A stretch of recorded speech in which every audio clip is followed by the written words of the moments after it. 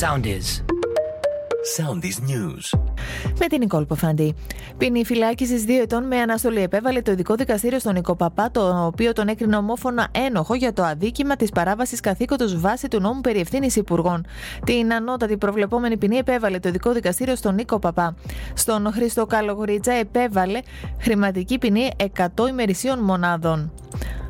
Ο Γάλλος πρόεδρος Εμμανουέλ Μακρόν απίφθινε σήμερα μήνυμα αλληλεγγύης προς τους Ουκρανούς κατά την πρώτη επέτειο από την εισβολή στη χώρα της Ρωσίας, ευχόμενος τη νίκη τους και ειρήνη.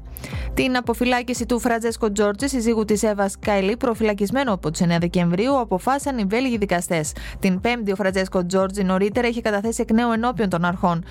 Απάντηση έδωσε ο Νίκος Κοκλώνης, το οποίο το όνομα φέρεται να ερευνάται από την ανεξάρτητη αρχή για το ξέπλυμα μαύρου χρήματος, διαφόρο διαφυγή, απάτες και άλλα οικονομικά αδικήματα.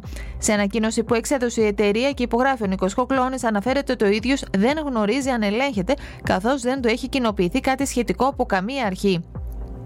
Η Ουάσιγκτον ανήγγειλε τη χορήγηση νέας δόσης στρατιωτικής βοήθειας στην Ουκρανία αξίας $2 δισεκατομμυρίων την ημέρα που συμπληρώνεται ένας χρόνος από την έναρξη της στρατιωτικής εισβολής της Ρωσίας στην επικράτεια της γειτονικής της χώρας. Κάρτα με τις τιμές των σαρακοστιανών από όλες τις αλυσίδες σούπερ μάρκετ ετοίμασε το Υπουργείο Ανάπτυξης και Επενδύσεων.